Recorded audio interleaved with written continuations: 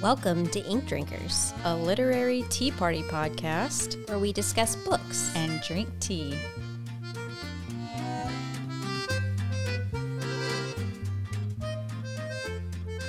I don't think our last book was a joint book, right? So we don't. Oh, okay. We can decide who goes first. Do you want to flip a coin? No, you can go first. I don't care that much. We haven't. I feel like it's been forever since we've done this. Are we recording? We are recording. Okay. Sorry, I didn't see you press the button. I do it in secret. I don't want you to know when I hit record so that I can like capture the realness. The real Marissa.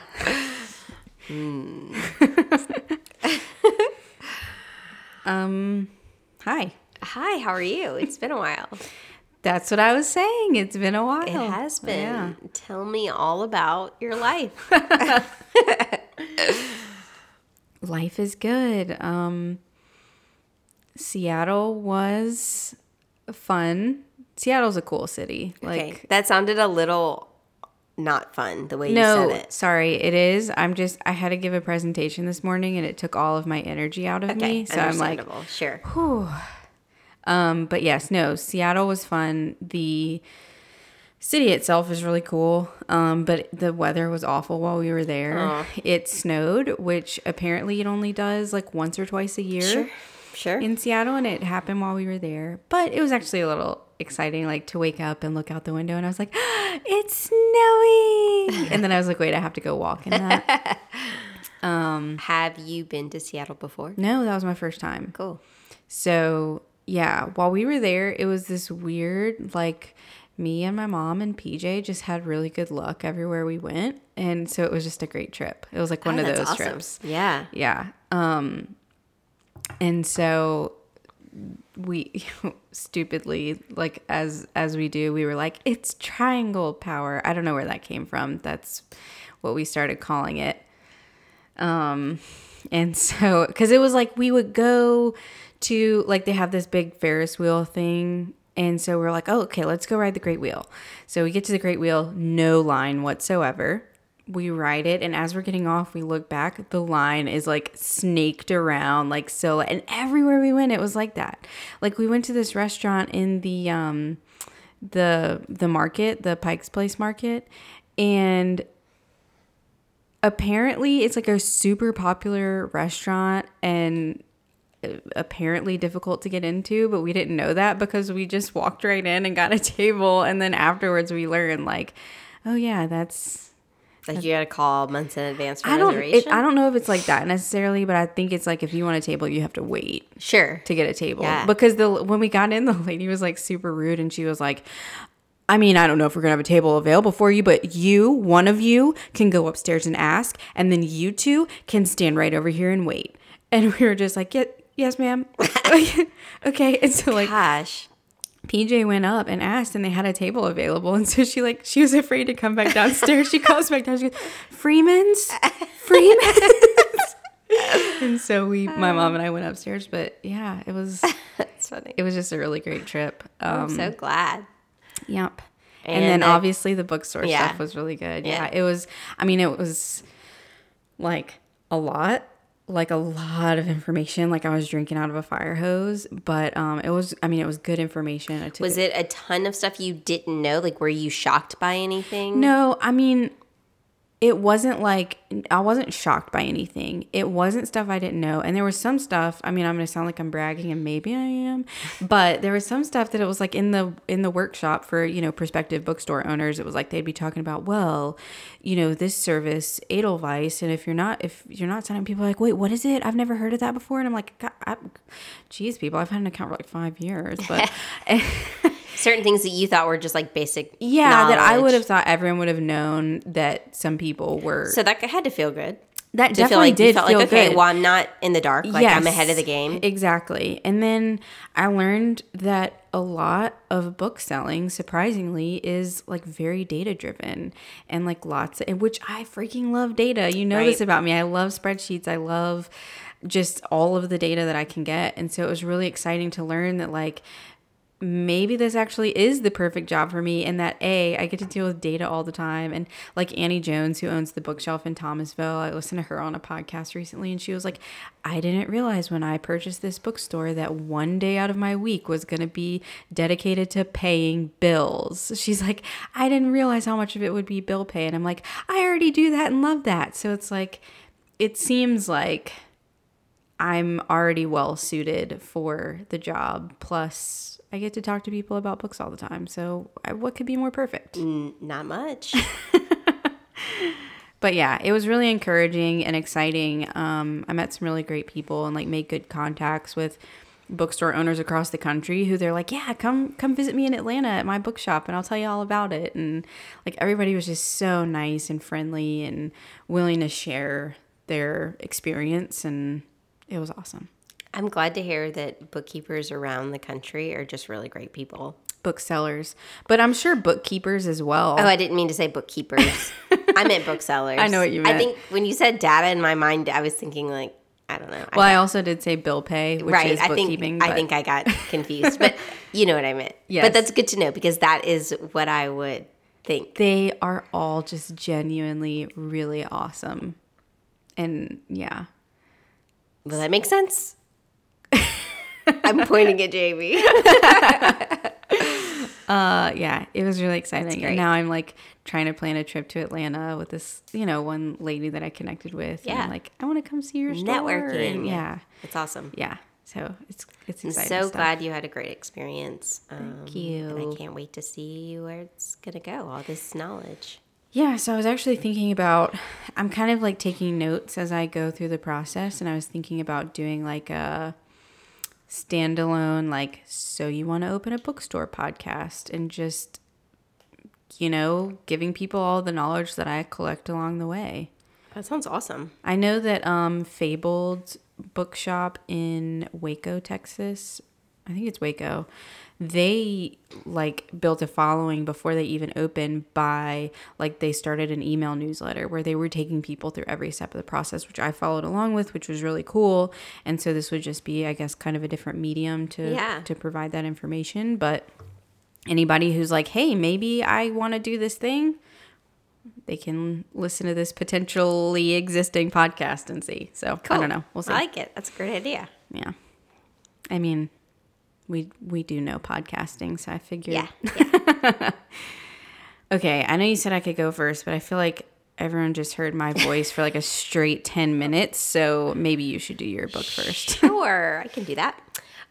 So my book is The Many Daughters of Afong Moy by Jamie Ford. Have you read this? No, but I want to, and I believe she is from Seattle.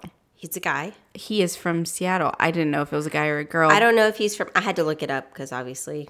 The only... or at least the Pacific Northwest. The only reason I'm saying that is because when I went in one of the bookstores there, they had like a local author section. Okay. And I saw this book and I almost So bought I it. automatically thought that it was a woman until I finished reading it and I looked up the Oh author my to gosh. see, and it's a man. I think I assumed woman because there's the word daughters in the title. Yeah. And that's what... Me too. 'Cause Yeah. It's actually about mothers and daughters and generational So it's trauma. really So it's really interesting that interesting that it's- he wrote it in the perspective of women. I didn't look into why or what, Yeah. But he's an American author, but he has Asian descent heritage. And that's all of the, obviously, the daughters of Afong Moy Right. are all Chinese. Okay. And other mixed nationalities. So yeah, it was, I will say it took me a while to read it. Like it wasn't something that I wanted to binge. It was a little bit of a longer read. I think it's like 13, 14 hours listening if you're on like a regular speed. So it wasn't as long for me because I did a little bit faster, but longer than my normal read, I guess, or listen. But yeah, it just... The story is very complex, so I got lost in it a little bit Okay. here and there, and at times I was just like, I don't know, do I want to keep reading this? And then something else would kind of spark my interest in the story. And then, the end of it, I thought it was just an interesting thought. I liked the historical aspect of it, where it was generational. I always tend to like stories like that, where it goes back in time and you're in those different time periods and they talk about it, and it's like you feel like you're immersed in it. So I really liked that. But Afong Moy, and I don't know if I assume all of this is not factual, but Afong Moy in the book was the first Chinese woman to come to America. Oh, okay. And they kind of do the whole, like, it's so interesting. So her feet were bound, and like it was that Chinese time period where they kind of like do arranged marriages and sell off their daughters, and like make all of these familial relations in China. And the situation happened, and basically the family that she was married into sold her to these merchants to go to America. I remember learning about this kind of stuff in middle school and just being like so upset by it. Yeah, it's pretty awful. Her life was really, really hard. But the story is about generational trauma. So the perspective that they have is that all of these women who are related to Afong Moy, over time, all of their heartaches and the situations they find themselves in, that all of their pain and what they went through is somehow transferred to their offspring. And so those women then have the same depression issues and the same just like all these mental health issues culminating from all the generations back. And it was the way that they explained it was like, wow, if that's true, or if there's some merit to that, how do you go about helping people with that? So I don't want to say the main character, but the one in present time is Dorothy Moy, and she's actually, the year is like 2043 or something. It's like in the future. Oh, okay. And she lives in Seattle, Washington. Fitting. Well, there you go. Maybe it's because it was like the location was Seattle. Maybe that's why it was in that section of the bookshop. Maybe so. Yeah. Yeah, that would make sense. And if he's from there, maybe he sets a lot of his books there. I don't really know. Yeah. But she was Washington's former poet laureate. She has a daughter who's 5 years old. Her name is Annabelle, and she's after Annabelle Lee, the Edgar Allan Poe, Annabelle Lee poem. Oh, okay. And she has a lot of mental health issues. So she's has always struggled with depression throughout her life. She's had a really kind of terrible upbringing. Her mother wasn't really able to care for her based on the mental health issues that she had. She also has like dissociative episodes, and her partner, they don't have a great relationship, and there's a lot of stuff that is occurring at the time that this is going on, that she starts to see her daughter Annabelle having the same types of issues at 5 that she had growing up that led to all of her mental health issues. And she starts to be like, I don't want this for her, and I need to figure out what to do so that I can make sure that her life doesn't turn out like mine. And the stuff that she's starting to see is she's also disassociating, and she's starting to see ancestors from their past in present day, which is what happened to Dorothy. Wow. And so she knows what's going on, but Annabelle doesn't understand. And at the time that this is going on, there's like crazy weather stuff happening around the U.S., from what I understand, in this futuristic time period. Or now. And there's like a typhoon in Seattle, and it's about to hit. And so all of this stuff is happening right around like where everything is just tumultuous, and her life is chaotic, her environment is chaotic, and she is trying to fix this situation. And the way that she does that is she seeks help with this experimental treatment that's designed to mitigate inherited trauma. And she meets with this doctor, and they go through this process, and they kind of explain it. And the disassociative part of her, it's starting to come to the surface. So all of the past generations and their stories, she's like living them as herself, but through them. And she starts to see them in her everyday life. Like she'll be on the street and she sees like this Chinese woman like crying in the corner, and like then she realizes that like it's not real in real time, like this is in the past, and when she sees them they look like her, and so she's like so confused, and then she starts to realize that she's kind of in her mind from these treatments, and so she's slowly trying to heal the issues that happened to them. So like theoretically, if she can heal herself, she can potentially heal her daughter as well, because it's passed on. Wow. This sounds just absolutely fascinating. It's yeah. I had heard good things about it. It's good. It's really deep, and like the storylines are all mixed in, and I don't know that it's not giving anything away, but just so if people think it's more interesting or like interested in the timelines. It says she connects with the past generations of women in her family. Faye Moy, a nurse in China serving with the Flying Tigers. Zoe Moy, who's actually, she doesn't pronounce it Zoe, it's like Zoe, like how she says it in Chinese. A student in England at a famous school with no rules. Lai King Moy, a girl quarantined in San Francisco during a plague epidemic. Greta Moy, a tech executive with a unique dating app. And Afong Moy, the first Chinese woman to set foot in America. So those are all the storylines that we hear, and those are all of the ancestors that she goes back in her mind and tries to fix the major issues that happened to them. Right.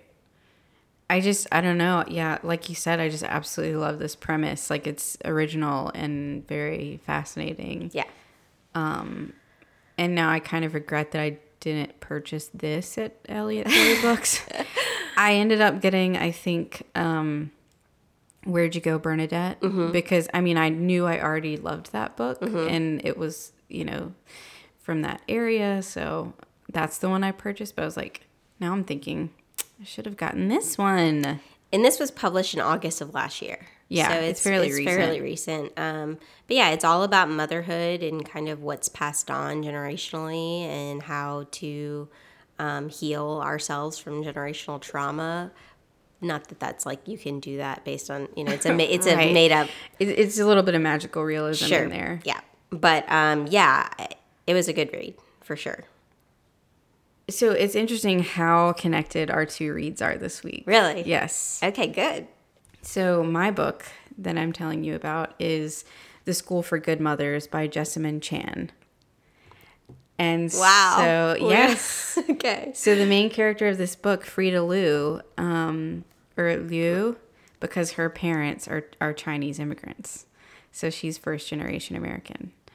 And a lot of that, that's not what the book is about, but that definitely plays heavily into the story, because that who she is and the way she acts comes from her heritage. So this is also kind of an alternate reality type thing. It's like present day, but okay, let me start explaining. So Frida Liu has a daughter named Harriet.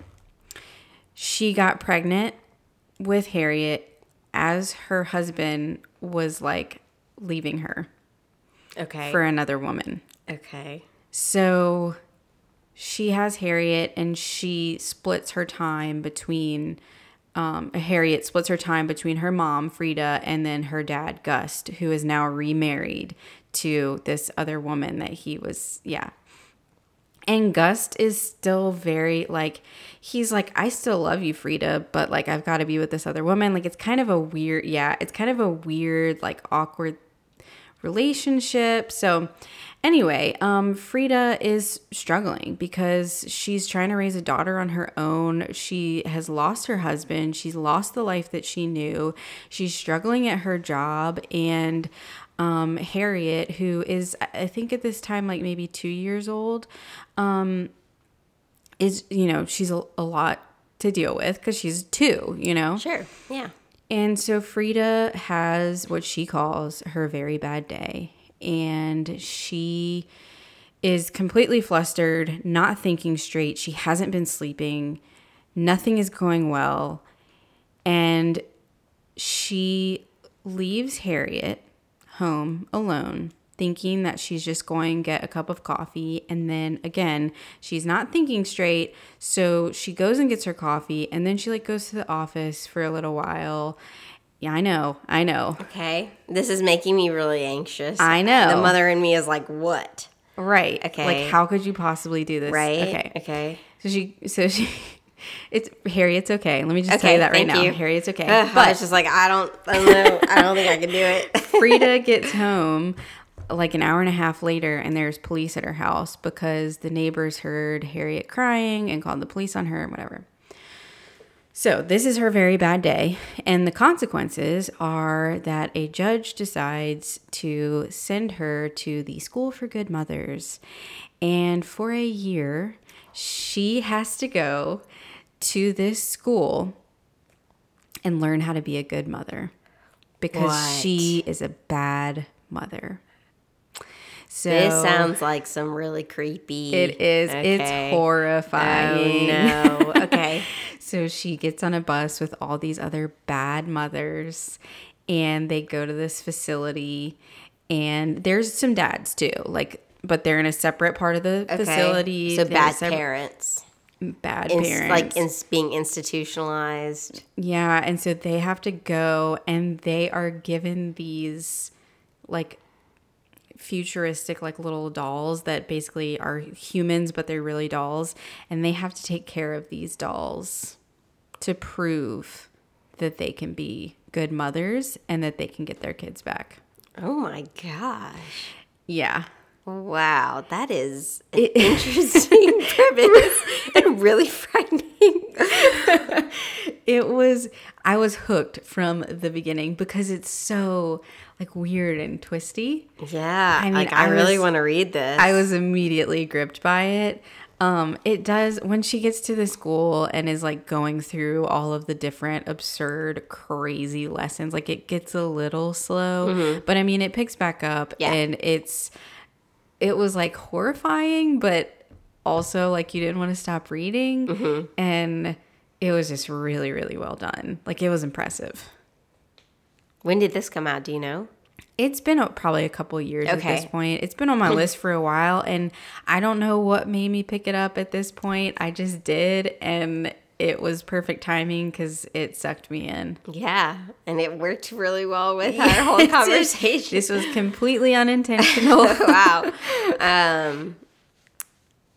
I'm just thinking about it. Yeah. I haven't even read it, but I'm I really want to read this. Yes, it was insane. It sounds like it. I definitely recommend it. Okay, well, to round out 2 really good books, I think we have a really good tea that we're drinking. We really do. So this was in a best of box that I got from sips.com. Sips by, sorry. So it is called Girl Grey. So it has Earl Grey, and the Earl is slashed out, and so it's supposed to be Girl Grey. And it says, the Steep Society invites you to share a cup of this zesty, innovative blend. Savor this classic British black tea transformed with fragrant citrus peels and a bright hint of cornflower petals.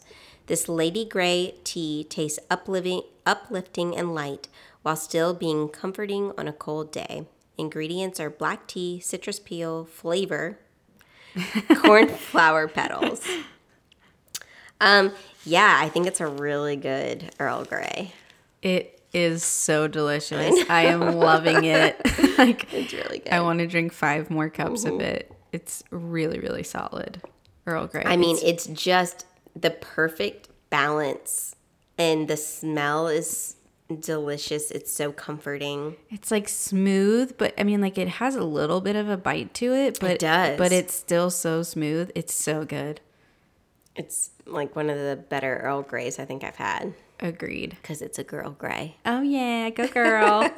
But yeah, good one. Good one. I'm glad we picked this one over the other one we were considering. Me too. I was wanting just like a solid cup of good tea, and this is perfect. Can I tell you about one other book? I'm going to just do very, very briefly. Please, go for it. Because I don't want to... It's a book that I know you're going to read anyway, and I know most people are going to read anyway, so I don't want to say much about it. Okay. But I got it as an advanced reading copy at the Winter Institute in Seattle. There was this room full You told me that. I can't even imagine. Of free ARCs, and it was amazing. I just walked in and there's just stacks of books on tables and tables. And I mean, it was so crowded, and it was just people walking through and just going, this sounds interesting. I'll take this. But I knew that this one particular book was going to be there because it was in like the preview emails. Okay. And I was looking for this specific book. Okay. And it is Yours Truly by Abby Jimenez. Ah, yes. It was absolute perfection is all I want to tell you. Okay. It's so... Maybe we can do a joint read on that soon. Absolutely. It comes out in April. Okay. But it was so good. And I just wanted to say that because I devoured it with my eyes, by the way, not on audio. I devoured it with my eyes in a day. Maybe this should be our April joint read. We can do that. That sounds like a plan. Okay. All right. Well, cheers. Cheers. Thanks for listening. Be sure to check out the show notes for the full list of books we discussed today. You can find that in your podcast app or on our website, inkdrinkerspodcast.com. And please support us by subscribing anywhere you listen to podcasts and leaving a review. You can find us on Instagram and on Twitter at InkDrinkersPod. Cheers!